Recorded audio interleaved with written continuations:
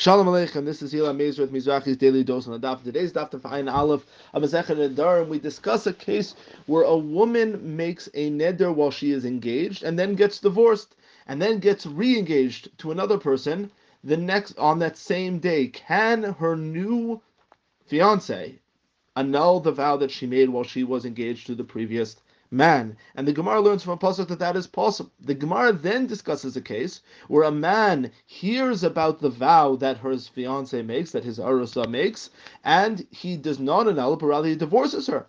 But then he decides to remarry her.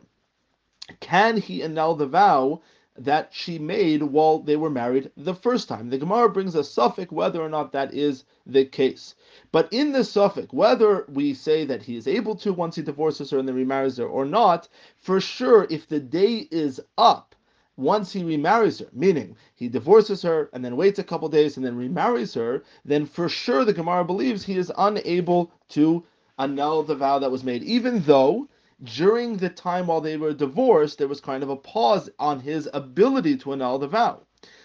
The Rosh learns from here that if there is any case of onus after a husband hears that his wife made a vow, for example, they're sick, they're not able to answer, whatever the situation is, if there's any point after they hear about the vow that there is an onus, an inability to annul the vow, the husband is not able to annul this vow, and it's too bad for him, and he's unable to make that annulment. And he learns that from our case over here. So just as by Gerushin, if he after he divorced his wife, he's unable to annul the vow, whether or not, even though afterwards he remarries her, during the period when he was no longer married to the woman, he was unable to annul the vow, and he can't go back on that, and that's his problem.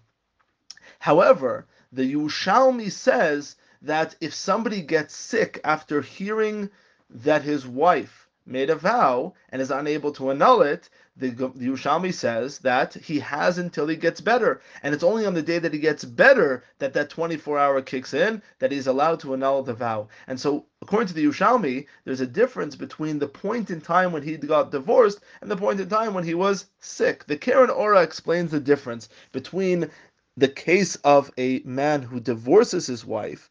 When he divorces her, it seems like he is actively saying that he's okay with this vow, or at least he's not annulling the vow. But when someone gets sick, it could be that in their mind they want to annul the vow right away, and that's why they have an extension on the day that they're allowed to annul it, as opposed to in the case of the Gerushin, where they put themselves in the situation where they're unable to annul the vow, demonstrating that they do not want to annul it. Have a wonderful day.